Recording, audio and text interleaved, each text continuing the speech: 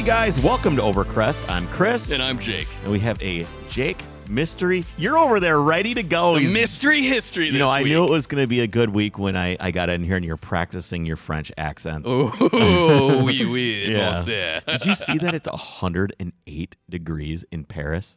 I did right not. Now? It is 108 degrees. It's really hot. And I hope your episode is as hot as it is in France. That was really was that pretty good? That was terrible. Also, we're going to hit my Road America trip, and Yes. you bought something. And we're going to talk about that I did. too.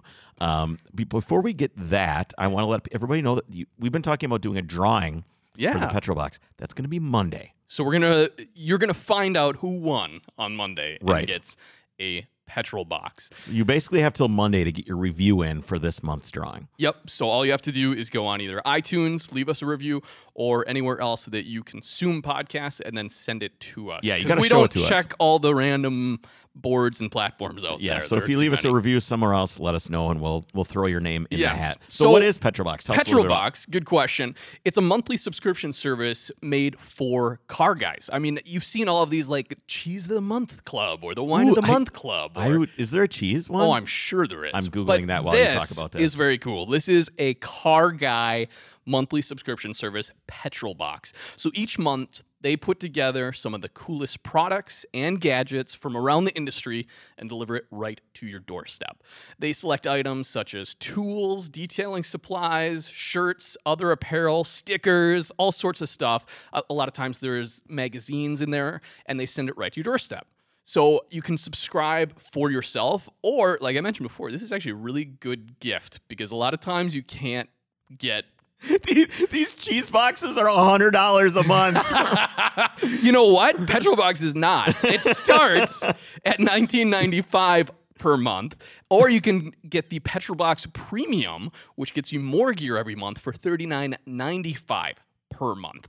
Another thing that's really cool is they actually give away a set of Rotiform wheels each and every month to one of their subscribers. So it's another added kind of cool benefit. Sure. We've partnered with them to offer a cool discount for your first month's subscription. So check them out at mypetrolbox.com and be sure to use the code OVERCREST at checkout to receive that $6 off your first month's order. All right. So as many of you know, if you were watching my Instagram stories, I went to Road America. Right. And it was hot. It was hot. Well, the first day was hot. So I had this.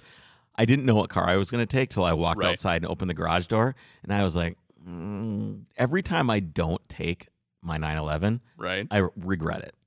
Like Okay. every time. So I was thinking to myself, if I don't take this, I'm going to regret it. And it ended up I regretted taking it Well, because it was 96 degrees Yeah. in Wisconsin. Yep. And I've driven it when it's hot. The hot doesn't necessarily bother me. it's the humidity. Nah, it isn't even that. I don't care. I'll be hot. It's not a Oh, big it's deal. the car overheats. It's the car. The car got so there was an accident somewhere on 94. Right. I saw your Instagram story. Yeah, I sat there in traffic for probably an hour not moving. That Yeah. was a nightmare. But good news is I took the 5-pound bag of ice. I Okay. was smart and I didn't rip the bag open and dump it in the cooler. Okay. I kept it in the bag, so then I took it out of the cooler and put it on my neck, Oh, sure. which was great. I was fine. Yeah, but there's the your car AC. wasn't. I thought you were going to tell me you put it on like the intake manifold or something to try to cool it down. that would melt instantly. Yeah, it wouldn't would. even. I did see. I thought it was kind of cool. You opened your rear deck lid. I did. So I'm like, okay, I got to find some way. I'm like 240 degrees. Yeah, it was up there. It was up. It was the temperatures were, and they were just climbing very slowly, but Right. climbing as you kind of get to like a terminal heat where it just keeps building on itself. Right. So I ended up pulling over, opening up the deck lid, and driving with the deck lid open. because which you weren't helped. going fast. No, that was the problem. I wasn't. I was barely moving. I was going 5 miles. And could you- walking pace. Noticeably see your temperature drop after Yes. opening your rear deck lid. I did. Interesting. Yeah, I did notice a distinct difference, and I was doing some research as I was sitting there doing nothing. Oh, and I ended up buying an oil cooler And on it the spot. Arrived today. And it I arrived saw. today, and I don't So- like it because it's not a factory cooler. It's only got 10 rows, and a factory is 15. Now, do you have the weird? They call it the trombone style. No. Where there's no actual fins. So the trombone style is, if you think of the way a trombone is with the brass hoops. yeah, it's basically. literally just brass piping kind of looped. Yep. So the brass piping goes up into the front, into the fender, and then it just comes back. So it just coils around on itself, and it just uses radiant heat to cool off. Right. Just But like- that's not what you have. No, I have the 15-row brass cooler, which is Okay. like the European cooler, but it doesn't have a fan on it. or anything like that. So Right. it's better than the trombone. But my thought is that I've got 9.8 to 1 compression, Mhm. plus my timing, plus it's a 72, which means my oil tank sits in front of the wheel, which means my oil Oh. tank also doesn't get any air. Interesting. I didn't Your even think oil of tank that. is behind the wheel. Yeah, it kind of It's acts as its own cooler, I suppose. big time. It's a huge heat sink, Huh. right? Huge. Just sitting there, just getting rid of radiating right, heat. Exactly. So That's interesting. Now whatever I'm to the happened, point- did you ever figure out if your thermostat is actually opening? so I have the car has 2 thermostats. Okay. So on a 72, normally, so I had to. I know it's this all 72 only stuff. So everybody's like, "Oh, 72, that's really cool." No, Nope. no, it's all just expensive and it's a pain in the ass. So you actually have to machine out for the thermostat on the oil filter housing. So it'll take a thermostat because you can't have 150 psi or whatever it is running through your oil cooler. You definitely don't want that kind of pressure up there. So you put a Yes. thermostat on it Okay. because then the oil pressure obviously comes down because you don't want to break your oil cooler. It's just too much pressure. 2050, 2060 weight oil. Right.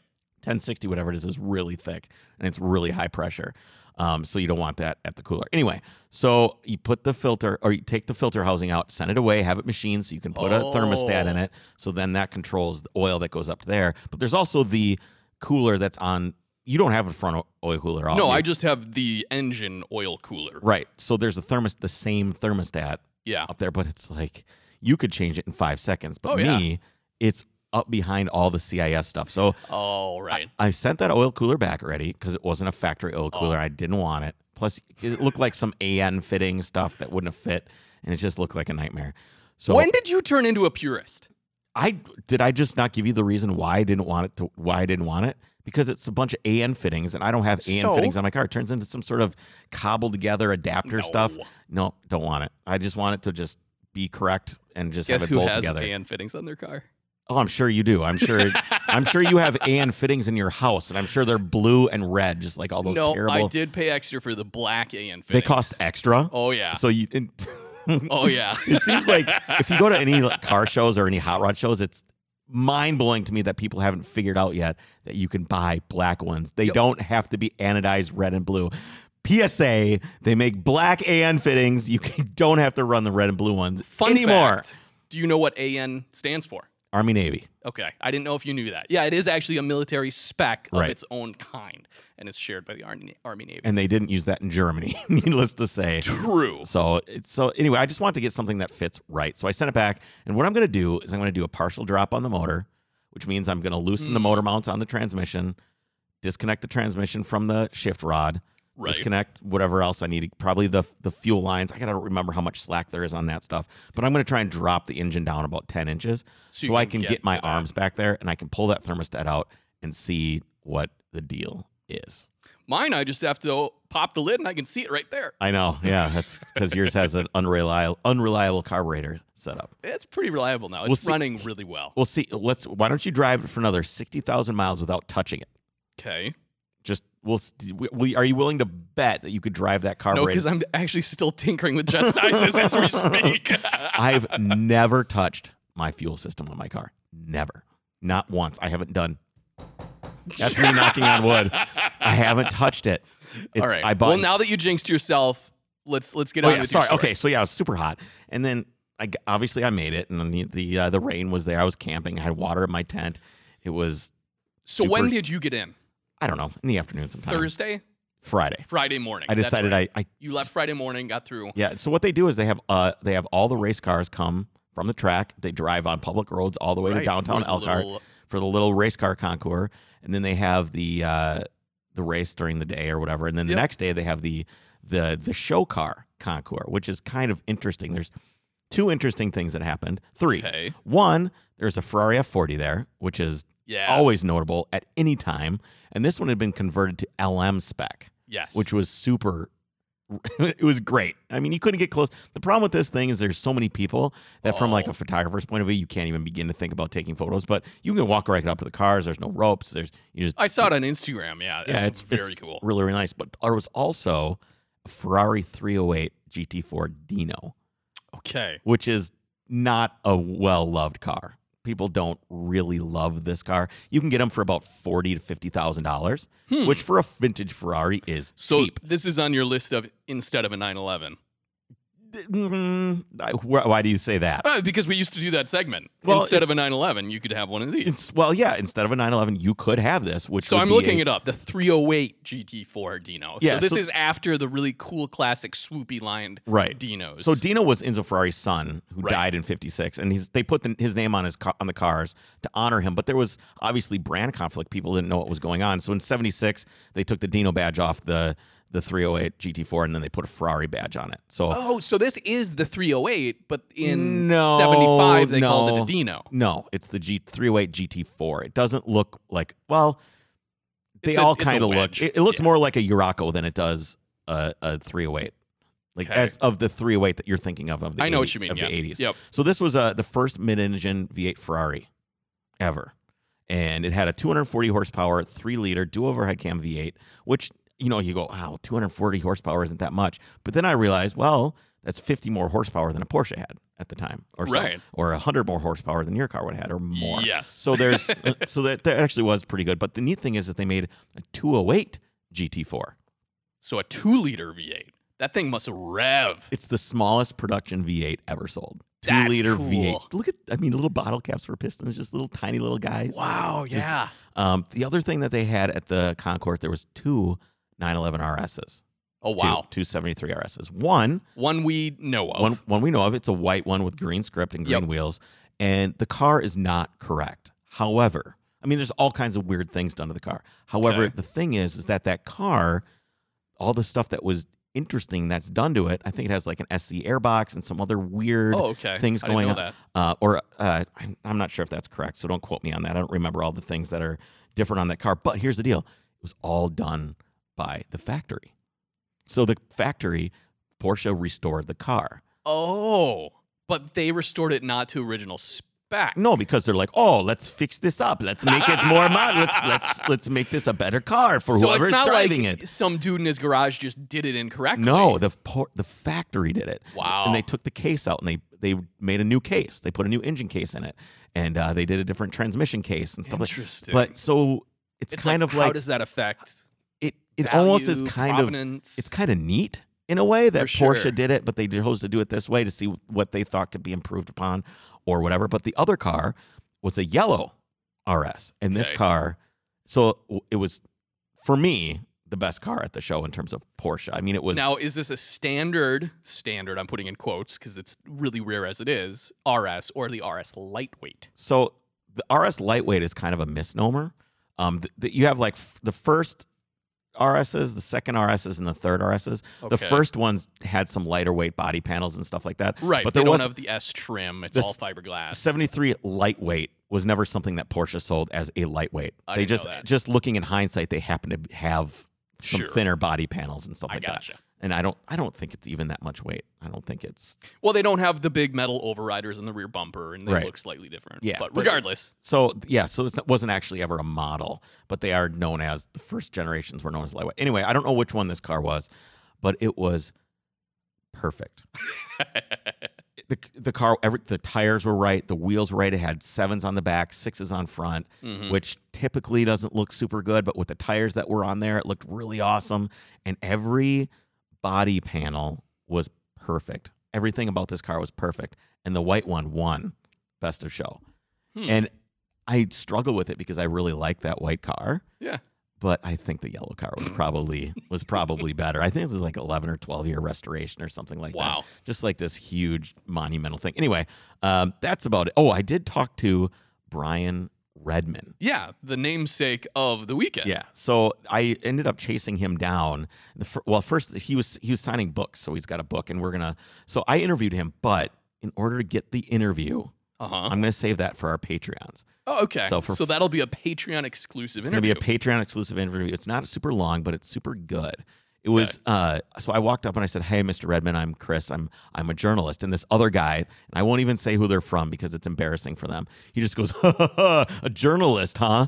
And I was furious that he basically demeaned me for no reason in front of Brian Redman as I was reaching out to shake his hand. about trying to get an interview. Okay. Guy was a total jerk. It would Did just he know you? he doesn't know me, Oh, but he okay. just like, oh, another journalist, and he was from a publishing company that sells books about cars. That's all I'm going to say because it's not. I don't want to Okay. start any drama, but anyway. So I completely ignored that, which oh man, it made me so furious. It threw me off track Yeah, quite I'm a bit. sure. So I went to shake his hand, and he fist bumped me. Okay. And and he went, I can't shake anymore. And he's got his really smooth British accent. It's really, really good. Okay. He's like, I can't shake any more hands. And he shows me this scar on his forearm that goes from his wrist to his elbow. He's like, yeah, my hand's getting a little sore from shaking hands. I broke it in a BRM in 1968. And he's got Wow. this big scar on his forearm. I'm like, oh, well, that's a good reason to fist bump. Yeah, no kidding. I like that too, that he still does something. Yeah, so I was like, hey, can I have a little bit of your time? I'd love to interview you and talk to you. I know we've got this podcast. We've got, a couple 100,000 downloads. People would love to Yeah. hear from you. Our listeners would love that. He's like, absolutely. I'm like, great. I'm like, when can we do it? He's like, well, I got this other thing over at the Can-Am tent, and we'll do it after that. I said, great. So I went over to the Can-Am tent at the time that he said he would be there. There's nobody there because there's a storm rolling in. Oh, right. Like just crazy. All of a sudden the wind starts blowing, and you would think that Brian Redman's racing days are over, but you didn't see him drive that golf cart out of that. He hopped on that golf cart and he was gone, baby, gone. Oh, that's So here I am, like hiking it through the rain to find out where he went on his golf cart. I'm like, he probably went back to the building he was signing books in. And sure enough, he did. And I went up and I interviewed him and talked to him. And there's a lot of people in line sure. waiting for his autograph. I just walked by all of them. And I was like, I'm here. How much time do you have for this? And he says, as much time as you want. Oh, wow. But with all Very those cool. people waiting, I think I took about, 10, 12 minutes of his time. Right. But what was cool was as I'm interviewing him, he's easily one of the best storytellers I've ever, just very fluid with his stories, very wonderful, Some smooth people voice. have just a talent for He's that. he's very, very good storyteller. And as he's telling these stories, the line kind of disintegrates of people, and all of a sudden it comes forward, and there's this U shape of people with their eyes like dinner plates listening to as him. they're just digesting the story Yeah, from him, sure. just listening wide-eyed. It was quiet. It was just me asking I think I asked him 4 questions or whatever, 4 or 5 questions, and everybody was just enraptured with the stories that he Wow. was telling. So I can't wait to hear that. yeah, he's got a book out. You can look up Brian Redman book, and you can go get his book if you want. It's really, really good. And what I'm going to do on the Patreon is there's some samples of the book out there. I'm going to read some of the great stories for the book, and we're going to play his interview for the Patreon guys, and that's going to be our Patreon exclusive for this month. Awesome. So it was, I'm like, I really want to talk to this guy more. I want to kidnap him and just tell me all your stories, Mr. Redman. Sure. So I hope I can maybe next year, and I think he'll still be around. He seems spry. So I think next year I'll try and see if I can get him for a little bit more time. Sure. And one of the questions I asked him is relevant to next week's episode, our main episode, where I interviewed Bob Garrettson, Sure. who was Another another old famous racing famous driver. racer driver, team owner, and he tells a story about how he crashed and how Brian Redman was the only one to stop. And it was wow. kind of interesting. Brian Redman's been talked to a million times, and I kind of asked him a few questions, and then I asked him that question, Right. and he kind of looked at me like, oh, a new question, something I haven't been asked before, something Sure. from someone that actually knows and they Yeah, I care. suppose. And you could see like a twinkle in his eye come on as he started telling more stories, and it's really, really good. I think you guys will enjoy it. So patreon.com/overcrest, $5 a Awesome. month. You can get that and much other exclusive stuff. But let's talk about, before we get to your mystery history, why don't you Yes. tell us a little bit about Renline? Yes. So Renline, as you guys know, have partnered with us and are offering us a great discount to our listeners. And actually, now through the end of the month, they're doing a 10% off sale for all of their manufactured goods. And as with everything they manufacture, it's all extremely high quality and beautifully machined. I just installed a bespoke fire extinguisher mount in my car. And What do you mean by bespoke? It is made for that model. So- So every bracket is different. If you have an early 911, if you have a G body, I'm not sure I would qualify that as bespoke. Okay, well, it didn't have my name. that engraved word in as a it. pet. I have a pet peeve problem with that word. Anyways, it was beautifully machined. It was high quality, as with everything they do. They've been in business for the past 20 years and have developed over 6,000 products that are just like that. What really sets them apart, though, as I've mentioned, they're not just another distributor. Their products are all designed and engineered right there in-house in Vermont. So do yourself a favor, head over to renline.com. You can use the code OVERCREST to get 5% off your next order, along with free shipping on orders over $250, or you can get that 10% off as well using the code Flash 10. Flash10. Thank you very much. So I'm actually going to be installing those hood struts. So if you follow me on Instagram at Chris Kluhl, you'll be able to watch me install the hood struts that hopefully don't suck, because every hood strut ever made for a 911 does not work. New, old, Right, otherwise. they just, for whatever reason, So do you think that fail. back in the day at the I'm imagining at the dealership, they're like, "Oh, can I see under the hood?" And the guy opens up the hood and he's just standing there just holding it? as he's trying to like sell the car, and the customer like walks around to the other side and the guy can't move because he's holding the Right. stupid hood up and doesn't want the customer to Yeah, know that maybe. it's just garbage. So hopefully those things work out. I think if those Well, they're work, mechanical, so I think it's a really cool. it is a really cool design. design. In my opinion, it's the coolest thing that Redline sells if it works. So we're gonna install those. We're gonna install those this week probably. Awesome. So, do we want to get right to our Let's mystery do it. history? I'm in. Let's do it. The mystery history. I'm ready to be bamboozled. Pierre Michaud was born on June 25th, 1813, in the French town of Bar-le-Duc.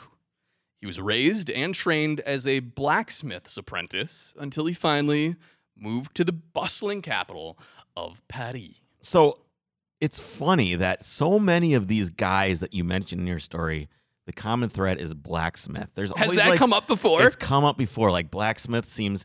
Imagine. I mean, That's like an engineer of back in the day, right? exactly. That's what I was just gonna say. If you think of 1813, you needed something made out of metal. The only guy that's gonna do it is the blacksmith. He's making your fence. He's making the doors. He's making your door hinges. He's making the shoes for your horses. He's making the stirrups. He's making guns. I mean, everything goes through the world of a blacksmith. I wonder if they were fairly wealthy at the time, like a blacksmith. I can tell you, Pierre, there was no shortage of work for him. Yeah, no in kidding. The capital city of Paris. Pierre found a niche for himself, actually, creating parts and fittings to supply the carriage industry. Now, take a moment and imagine the city streets of Paris during the middle of the 19th century, 1850s. Men who seemed to always be overdressed, walking around busy, stone streets, and they'd had their cane in hand for some reason. Probably stepping in horse poop. Right, because there's horses everywhere, and their carts, and the shopkeepers, and of course, the many carriages transporting people and goods all around. And that's where there was such a niche industry to maintain and build these carriages. What you might not be picturing, though, are the men skidding along on draisiniers. A what? Draisiniers. Okay. I'm just So- trying to imagine what a draisinier might be. For some reason, it popped into my head. Marty McFly on a skateboard, but that's like You are actually not very far off. Okay, so a draisinier, sometimes called a dandy horse, okay. is basically a two-wheeled buckboard that riders would push along with their legs. So think of it like those balance bikes you have for your kids and your Yeah. toddlers, right? Yeah. You know, where it's like the bicycle, but that wasn't a thing yet. Yep. So these are just almost like scooters, but you straddle it. Things always come full circle, don't they? Yeah, no kidding. So they were actually invented by a German guy by the name of Karl Dries, which is why they're Dreisenies, and were originally called Laufmaschinen, which is German for running machine, because that's what you did. Well, it wasn't long before our intrepid blacksmith Pierre started to tinker with one of these draisiniers.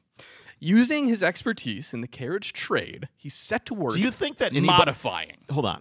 Do you think that any people in Europe have anything that we discovered and goes, haha, the way something's called? You know, like, is there anything that we have designed or invented that people? Oh, I'm sure. They don't go, oh, space shuttle. They don't. I mean, it's The Big Mac.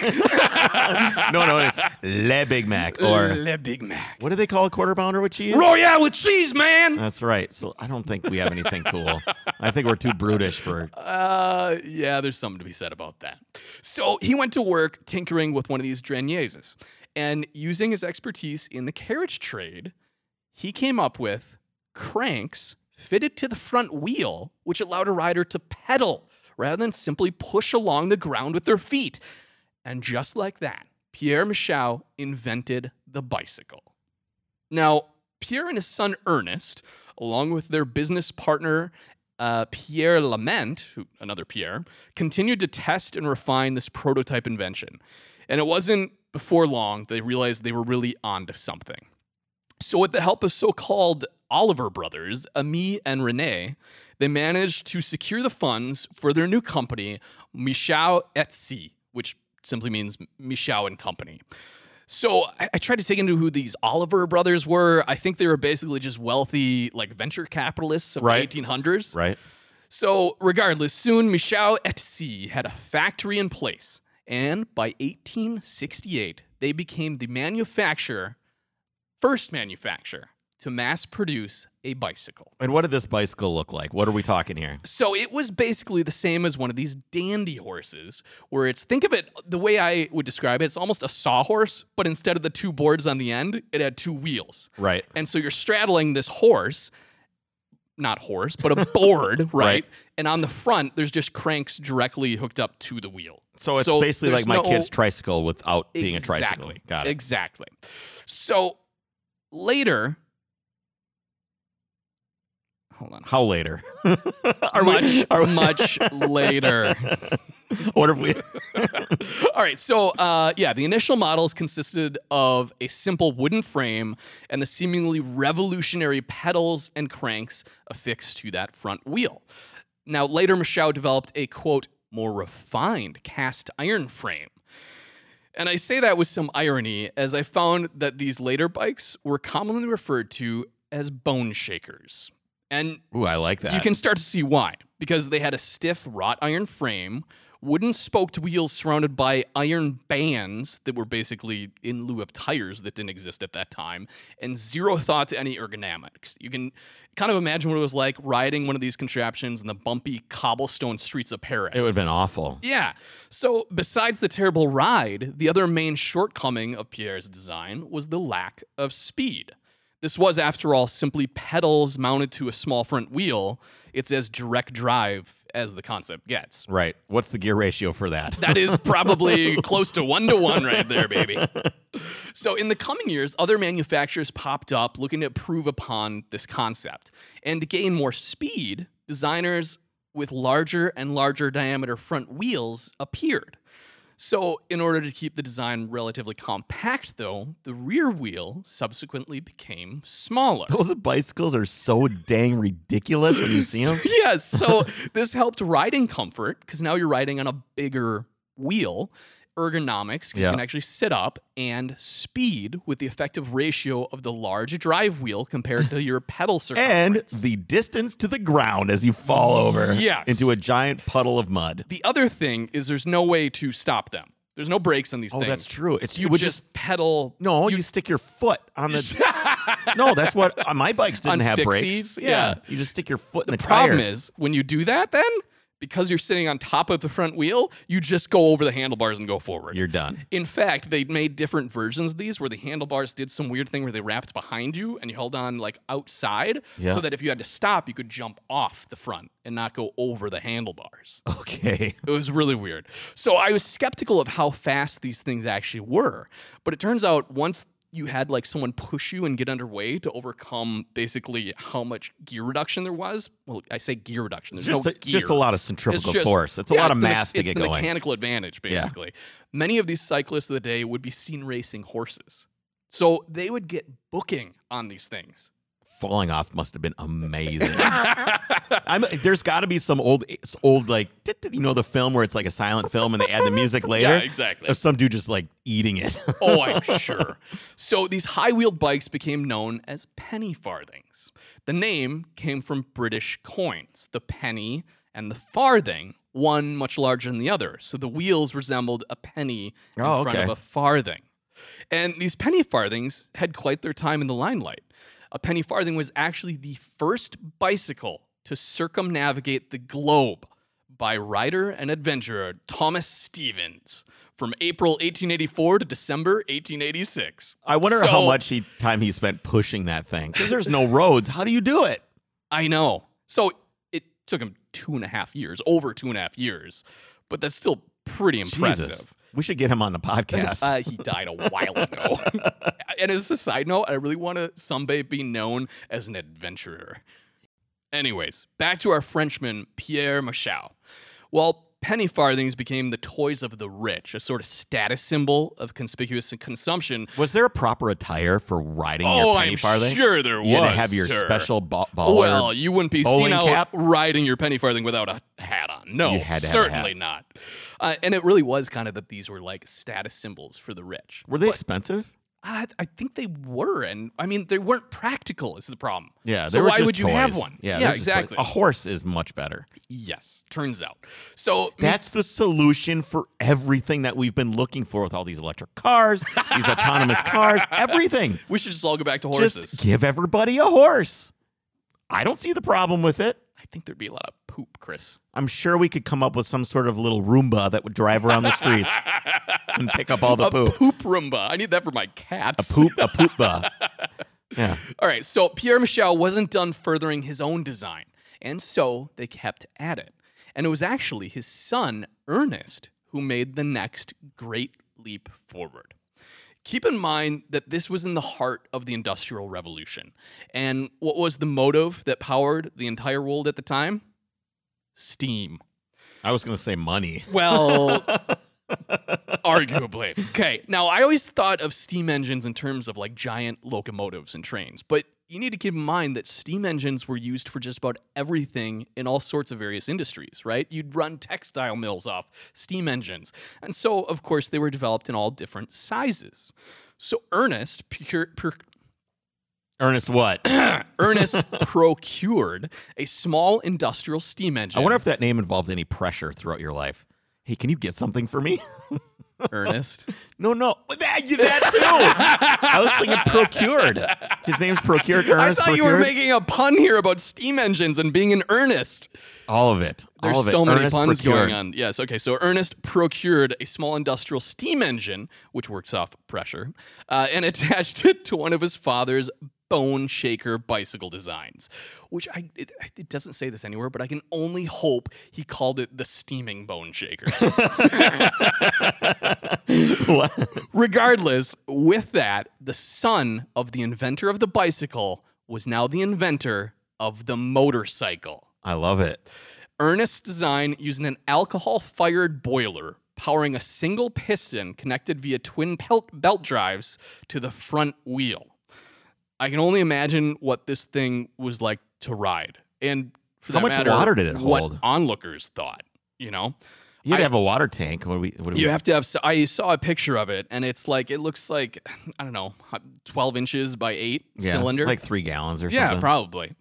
Yeah, so it had to be hot, heavy, noisy, and dangerous. Right. And that Just point of blow being, your nuts right well, off. Yeah, that point of being dangerous doesn't go without precedent, unfortunately.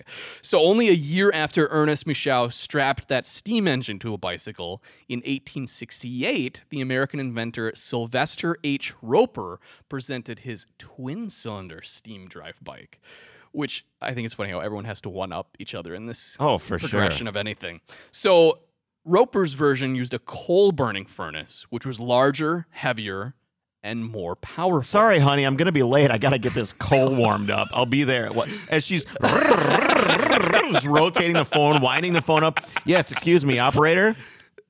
Were there phones in 1860? I don't know. I'm imagining there probably was. Anyways, no, you wanted it cold fire because that made more heat. And in a steam engine, more heat equals more power. It doesn't matter if you're late for your date, how much heat you've got.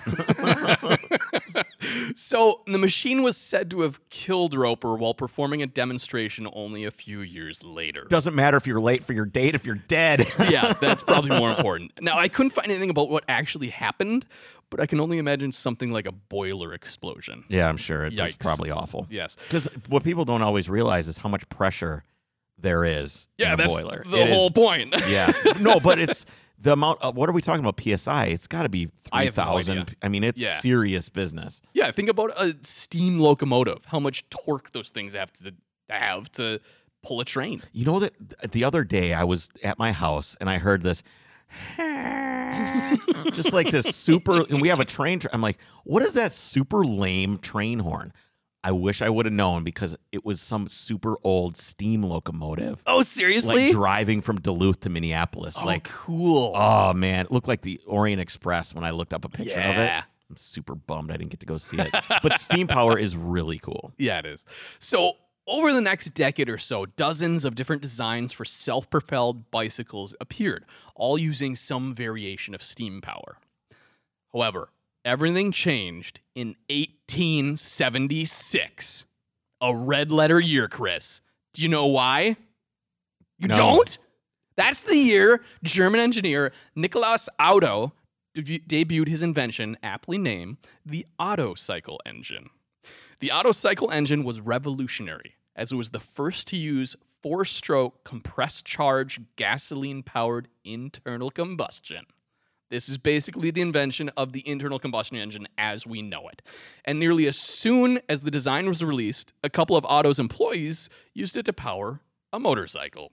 It's the easiest thing to power. Exactly. Just even today, when anybody messes around with like electric whatever, they want to do something, You throw it on a bike. throw it on a bike. It's the easiest way to do it. People are still doing it today. Yeah, so these guys that took this Otto engine, their names might actually ring a bell to you, Chris. So Gottlieb Daimler and his partner Wilhelm Maybach developed the petroleum Reitwagen in 1885. Now, oddly, Daimler's Reitwagen did not have a maneuverable front wheel. Instead, relied on a pair of outrigger wheels, which are basically big training wheels, and then you leaned into the turns while the bike stayed upright. Weird looking thing. Then in 1894, the German company Hildebrand and Wolfmüller became the first to establish a production line factory to manufacture internal combustion powered vehicles, which were now, for the first time ever, called Motorrads or motorcycles. The Hildebrand and Wolfmüller Motorrad was a very interesting design. So it used a 1.5 liter liquid-cooled 2-cylinder 4-stroke engine that produced, any guesses on how much horsepower? 7. 2.5. Here's what's even more interesting. At what RPM do you think those 2.5 horsepower were developed? 75 RPM. It's 240, which I thought was still very, very low. Yeah. I was trying to think of you sent me a sound clip and I was trying to hear estimate what the RPM was. Yeah, so while I tell you more, you can go ahead and play this. All These right. things still exist and people ride them. It touted a maximum speed of, any guesses, maximum speed? Well, I'm looking at this thing right now. I'm going to guess 16 miles per hour. 28. Really? Yeah, she's flying. That's pretty good. The fuel-air mixture was provided by a, quote, surface carburetor, which was the earliest type of carburetor where air is combined with fuel simply by passing over the surface of gasoline. So it's literally just a float bowl and a straw blowing over it. Right. That's it works. Yeah, so the engine was positioned flat in the frame and used hot tube ignition. Now, this was basically like a glow plug. I was just going to ask, how is the ignition working on Yeah, this thing? it's not electric. It's basically a glow plug, but it had a lantern-style burner on the end of it, heating a metal tube red hot that extended into the cylinder head. Also, the rear fender was hollow and functioned as the water tank for cylinder cooling, which I imagine, like the oil system, was a total loss design, where it's not circulated, it's just kind of routed and dumped on the necessary components. Right. Have you ever heard of a total loss oiling system? No, I have not. Okay, early motorcycles all use this, where they had an oil tank up higher than the engine, and they just routed hoses and gravity. It would just drip on the necessary components. So there wasn't ever like a recirculating Nope. tank or pump or no, anything. you just had to topped fill it up. Okay. Yep, just topped it up. The connecting rods, Kind of like some people's cars these days. like my lawnmower. You know what's great is I always thought, if you have a car that leaks the right amount of oil, You never have to do an oil change. never have to change the you oil. Just You keep just topping fill her it up. up. It's a Yeah, total loss. I'm sure that's great, The right? total loss Civic, it's fucking perfect. It's a technology. The connecting rods of the engine were not connected to a crankshaft. No, instead, they were connected directly to the rear wheel. There was no flywheel apart from the movement of the rear wheel, so the return impulse for the piston. So, okay, combustion stroke, Yep. piston comes down. What's bringing it back? Well, the movement of the bike. The inertia. But there was also heavy rubber bands, literally connected to the pistons to bring them back up.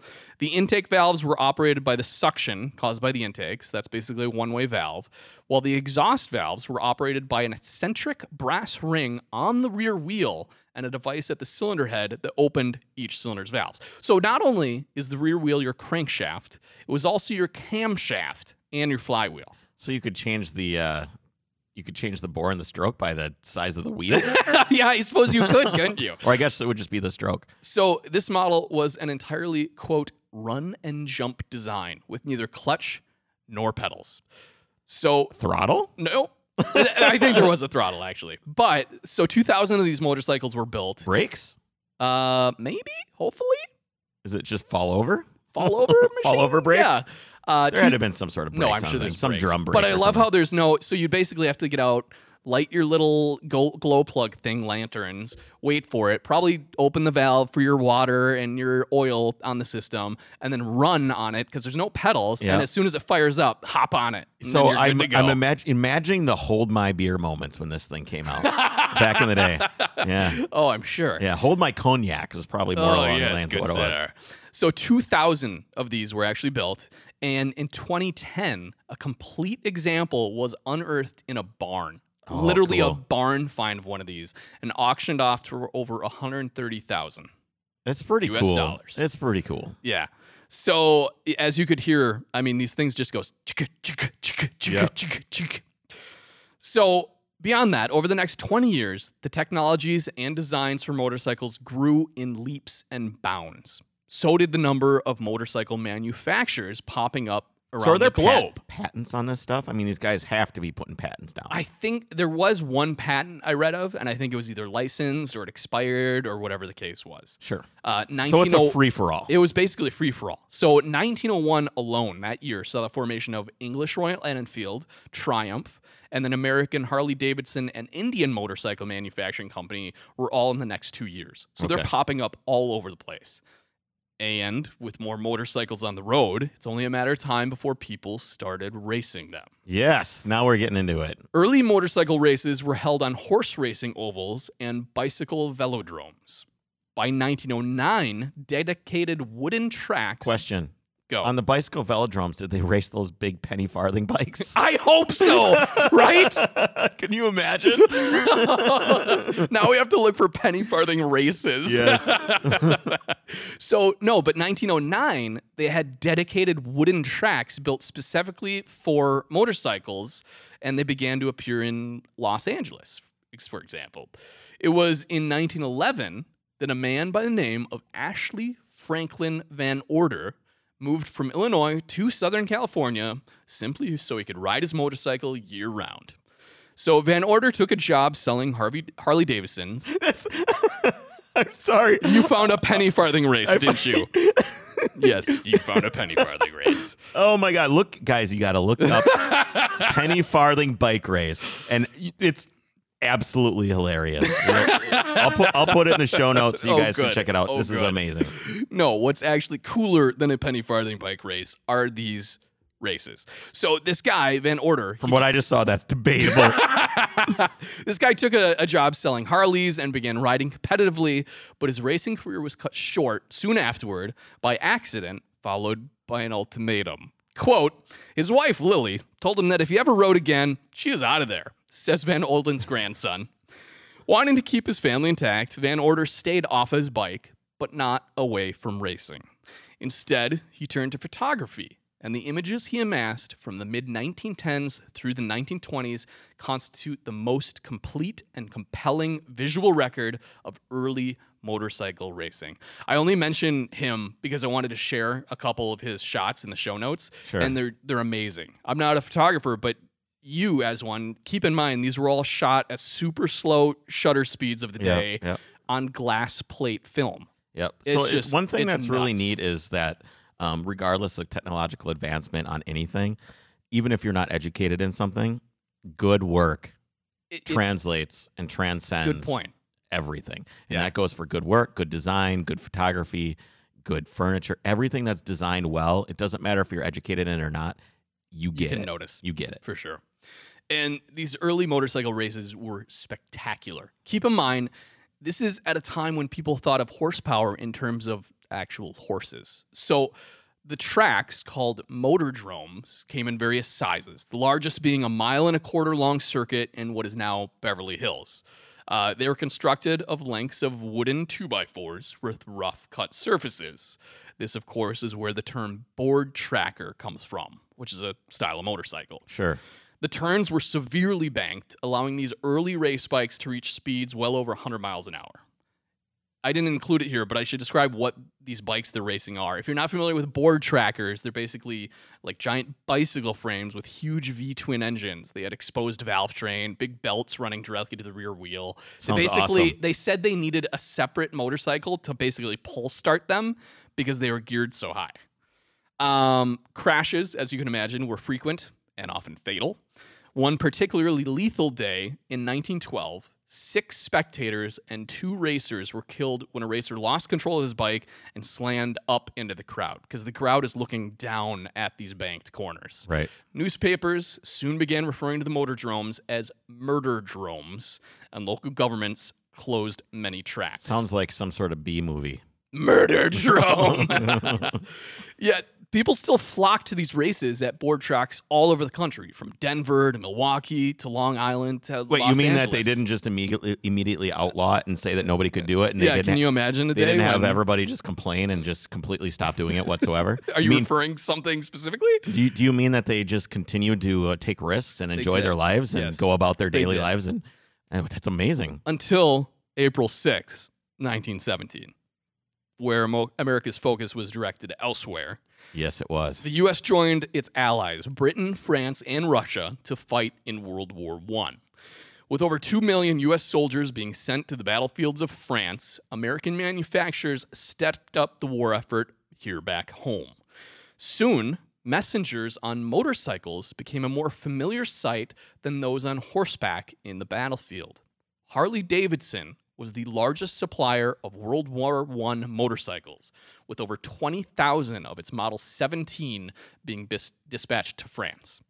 So these bikes came outfitted with a variety of accessories, including hospital stretchers, passenger sidecars, They put guns on the things, didn't bulletproof they? shields, and fully automatic machine Yeah, guns. And these are like old school belt-fed. Water cooled. Yeah. Yes. Serious business. Can you imagine just riding, like, come on, Bob, let's go, get on the gas. And you're just like, Oh man! I oh know. my God. They were Intense. said to be quick, agile, durable, and able to navigate dangerous terrain with relative ease. After the war, this reputation of Harley-Davidson's bikes preceded it. And with the increased capacity of wartime production, the company was positioned to become, as it was, the largest manufacturer of motorcycles in the world at that time. Fast forward to the Second World War, and then it's no surprise that the primary supplier of motorcycles for U.S. troops was none other than Harley-Davidson. However, unlike World War I, motorcycles were never designed to see direct combat during World War II. Instead, their use was to be limited to policing, scouting, and courier duties. But Well, they had the Willys Jeep. exactly, They didn't need we it. know about that. But because military convoys were typically led by motorcycle-mounted escorts and scouts, they were usually the first thing enemy forces saw of the U.S. forces, are these Harley-Davidson motorcycles. The most famous was General George Patton's 2nd Armored Hell on Wheels Division that liberated much of occupied Europe. Harley-Davidson's WLA model soon became known as the Liberator. That's a great name. It is a great Oh name. man, especially knowing the Hell on Wheels. it Hell came to on Wheels, the Liberator. Patton's own division. So Harley-Davidson manufactured more than 88,000 motorcycles for military use between 1941 and 1945, earning 2 of the Army-Navy awards for production excellence. So many of these bikes were sent over to the war effort that production of civilian vehicles was altogether suspended in 1942 to meet the military's massive demand. Each Harley dealer back in the States received one single new bike that year, and aluminum became so scarce that dealers were told to send in old broken pistons to be melted down and recast into replacements to be sent over to Europe. I can't imagine any company making these types of sacrifices. Can you imagine that? No.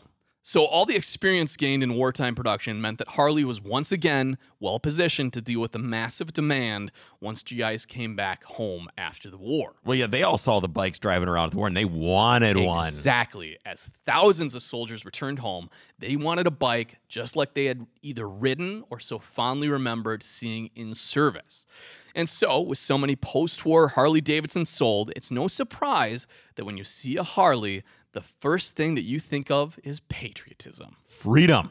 The freedom bike. But that's not really what you think of when you see a Harley, is it? It is not. It's Rather actually than the opposite. that almost. iconic symbol of American freedom, Harleys and a lot of motorcycles in general still to this day suffer from a sort of outlaw perception. When you mention a Harley Davidson to an average person, they're probably less likely to think of GIs defending freedom in Europe than they are of gangs of Hell's Angels wreaking havoc somewhere, right? The stigma was especially in the 70s. Yes. It was real. So, with most cultural phenomenons, it's virtually impossible to pinpoint a moment when public opinion shifts or gets formed. However, when it comes to what defines the perception of bikers, not only is there an exact moment we can identify, there's an exact photo. Okay. On the evening of Thursday, July 3rd, 1947, motorcyclists began arriving in Hollister, California for their annual Gypsy Tour, a 3-day carnival of races and field events planned to celebrate the 4th of July weekend. Officials prepared for the 1,500 registered riders that were going to attend the event. However, by Friday evening, estimates put the total number of bikers at over 4,000. This in a sleepy town with a population of only 4,500 itself. So this town in California literally doubled in size with bikers. By Saturday night, the celebrating began spilling over into the town's streets. The local hospital was jammed with injured bikers, and the police arrested so many people for varying offenses that a special session of night court was convened to deal with them. You know how you don't have enough jail cells for all these guys, I imagine. In addition, 30 California Highway Patrol officers armed with tear gas guns were called in as reinforcements to supplement this overmatched Hollister police force. 2 blocks of the main street. So my question is, when I think of Hollister, I think of the stupid store at the mall. I do too, right. Totally different. Totally different. So 2 blocks of their main street, San Benito Avenue, were cordoned off and barricaded by the motorcyclists. They're like, screw you, cops and highway patrol. This is our party area. At one point during that, a band was summoned to play for them, and they danced amid discarded beer bottles right there in the street in front of all the cops. Now, to put this into context... What was the band? I don't know, right? You want to know what the band was. I want to know what the band was. But put this into context. Remember that many of these guys who converged on Hollister for that weekend arrived with the horrors of World War still fresh in their memories. So to someone who had stormed the beaches at Normandy or huddled in a foxhole somewhere in the Pacific, riding a motorcycle through the doors of a restaurant really wasn't that big of a deal. Yeah. However, to the local residents and local press, they thought it was a big deal. They were upset. The event was publicized in national newspapers around the country. But besides the accounts of that weekend, it was a single photograph that forced public opinion.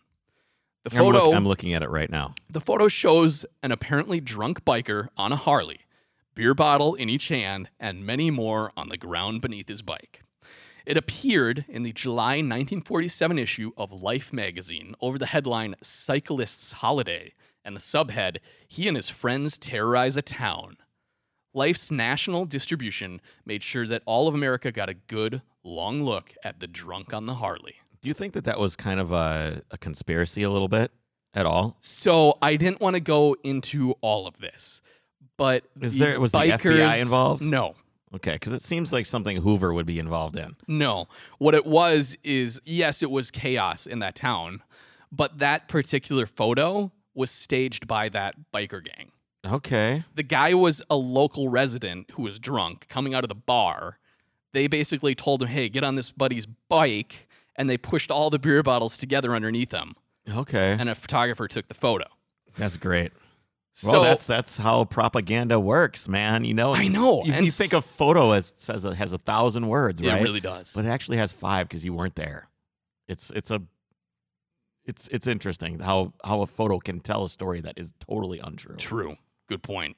And with that single click of a shutter, motorcycling's worst nightmare became reality. To many motorcyclists, that one stark black and white image dealt a fatal blow to their cherished self-image. And it's true, whether deserving or not, that single photo sent waves through the collective conscious of our culture, cementing bikers as this wild, lawless outsider. Now, it's interesting because certainly many for sure, kind of play up that image today, trading in, their white collars during the work week for leather vests and Harleys on the weekend. And you don't have to look much further than Hollywood to see further evidence, with shows like Sons of Anarchy and classic movies like The Wild One play right into that stereotype. But Chris, I, for one, would much rather think of the guys liberating Europe on the back of Harleys, or even that intrepid son of a French blacksmith riding his steaming bone shaker. Me too. That was a great story, man. I really like that one. And thank you. It's weird how biking became this huge rebellious thing. Exactly. But then all of a sudden now, when you see some Hell's Angels guy, I've seen him riding up by me. It doesn't really strike much fear into me. No, versus if you saw a Hell's Angels guy in 1979 or 1981, you just stop the car. Right. you turn around. No kidding. And it was legit, real deal. But even if you're not, scared effers. of this, you still have that stigma. Well, yeah, the but stigma survives. Now, and I don't want to bag on Harley riders or anything, but now riding a Harley is a guy leaves his office exactly. in, That's my in point. Downtown Minneapolis. Because they're playing off that stereotype. Yeah, they open their garage door with their automatic garage door opener from their Lexus GS 450. And then they hop on their $18,000 Harley. Yep. And with the muffler that's taken off of it, so it sounds loud. So you can hear them. And then they put on their little chaps and their little vest that says "I'm a badass mother effer," and it probably says "badass MFer" on the back. Yeah, no, 100%. And they go around and they just drive around, and they're a completely different person. So, but here's the thing: who cares? I don't like Harleys, okay? I'm not a Harley guy. You have to admit, if it gives that guy a sense of freedom from his cubicle-bound bullshit job, and he's out there on his Harley with the wind in his hair enjoying, man. Kudos for him, man. If people are getting that feeling from that, it's almost worth me hearing that dickhead that drives by my house every weekend Chris, with the thing going. Loud pipes save lives, Chris. That's somewhat well. I guess if you're on a bike, maybe it's not so bad that it's loud. So some guy in an Escalade can actually hear you. Get it. So I wanted to say, you got a bike, sort of. Why did you ask me the other day if I had? We don't have too much time left, but why did you ask me if I had a motorcycle license? Oh, because my wife and I wanted to go for like a cruise and didn't know if you wanted to also do that. So Get me a ruckus. Chris, I bought a Ducati last week. You bought? Yes, yeah, you bought a Ducati last week. That's right. Yes, you bought it. My wife made sure to tell me in no uncertain terms that she bought herself a Ducati. That's right. She's a pretty badass chick, I think. She's been showing up to the Overcrest meets on a Grom. Yeah, she has. So she last year bought a brand new Grom. And she's just like tired of that thing, or what? No, she loves it so much. She's like, but I need a bigger, faster. Exactly. Yeah, so I'm going to go from a Grom to a Ducati Monster. I mean, that seems like... Yes, it was great. So do we have 5 minutes to tell you this story? Yeah. So the weekend before last, we're going up to my buddy's place up north, up near Monticello. And on the way is a dealer that sells Ducatis. And so we go, let's stop in there. And all we're going to do, we're just going to sit on a couple bikes, see what you think of them. Yep. And 3 hours later, she's test riding almost every bike they have. Okay. And they go, yeah, you can take them out. You can test them. We have helmets for you. The only thing our insurance provider requires you wearing pants. And she comes back from riding the Monster. She goes, you need to ride this. I want you to ride this. Did you have pants on? I did not. Did you buy pants? So first I was up to my buddy's pants? place. And I go, hey, Sam, how far do you live from this place? He's like, oh, that's 25 minutes. It's like, it's not worth you bringing me pants. So then I asked the guy, I was like, do you sell pants here? He's like, oh, yeah, we got all sorts of riding pants. Go back there. They all start at $300 because they're, like armored riding pants. Right. So I look at Nikki. Did they have any assless chaps for you to wear? They did not. And Nikki was wearing her Victoria's Secret leggings. No. And so I put on her Victoria's Secret leggings. That is not even pants. There's nothing. No, it's not, but it counted for insurance purposes. And here I am riding these massive bikes in Victoria's Secret leggings. Moose knuckle and all. Oh, hell yeah, man. So I actually, we end up putting down money on 2 different bikes. We're like, we can't decide. They're closing for the weekend. I told her we need to They're sleep on used, it. right? They're both used. No, these are both brand spanking new. Okay. And over the weekend, we found one just popped up on Craigslist for significantly cheaper. Great deal. I talked to our local Ducati club guy who knows these bikes, Yep. and he kind of gave the go-ahead. And we went and looked at it and ended up buying it and bringing it home. Is And that I need what's... to now check and see if I got my deposit back from the dealer. Oh, did you? Jesus. Imagine not even caring. Gee. Come on, man. Remembered that. But anyways, yeah, it's Ducati Monster 796. So that's It's an 800 cc. 800cc Desmo drive. There's no valve springs. You got 2 different cam followers that open and close it. From so what there's I can tell, 0 valve float. they're an absolute nightmare to maintain. Yeah, they are. Yeah. Yes. It's like, But I'm it not is aptly named. That thing is a monster. Well, you like to maintain your own stuff. With Right. this thing, are you going to do the it? Are you- Desmo service, which is due it's either 5 or 7,500 miles, I will take in. Yeah, it's not worth it. It's so complicated. You got to do valve belts. train. You got to do they're Italian and Well, they're finicky. congratulations that your wife bought a motorcycle. I don't know if that's Hey, what. thanks. Are you going to get something too? Yeah, I've been looking at bikes. So you know what you should do is you should just ride the Grom. I have been. You've been riding the Grom where Yes. she rides the Ducati. Yes, it's hilarious. In Birkenstocks. No, I do wear proper footwear. You wear. Yes, at least there's that. All right, guys. We'll see you on Monday. And next week's full episode, is going to be Bob Garrettson from Garrettson Enterprises, who, if you just Awesome. Google it. race driver. If you owner. if you know of the Apple car, the Apple 935, Yes, got some- iconic car. there's some great stories from Bob. So I can't wait to share those with you guys. We will see you on Monday. Awesome. Take care.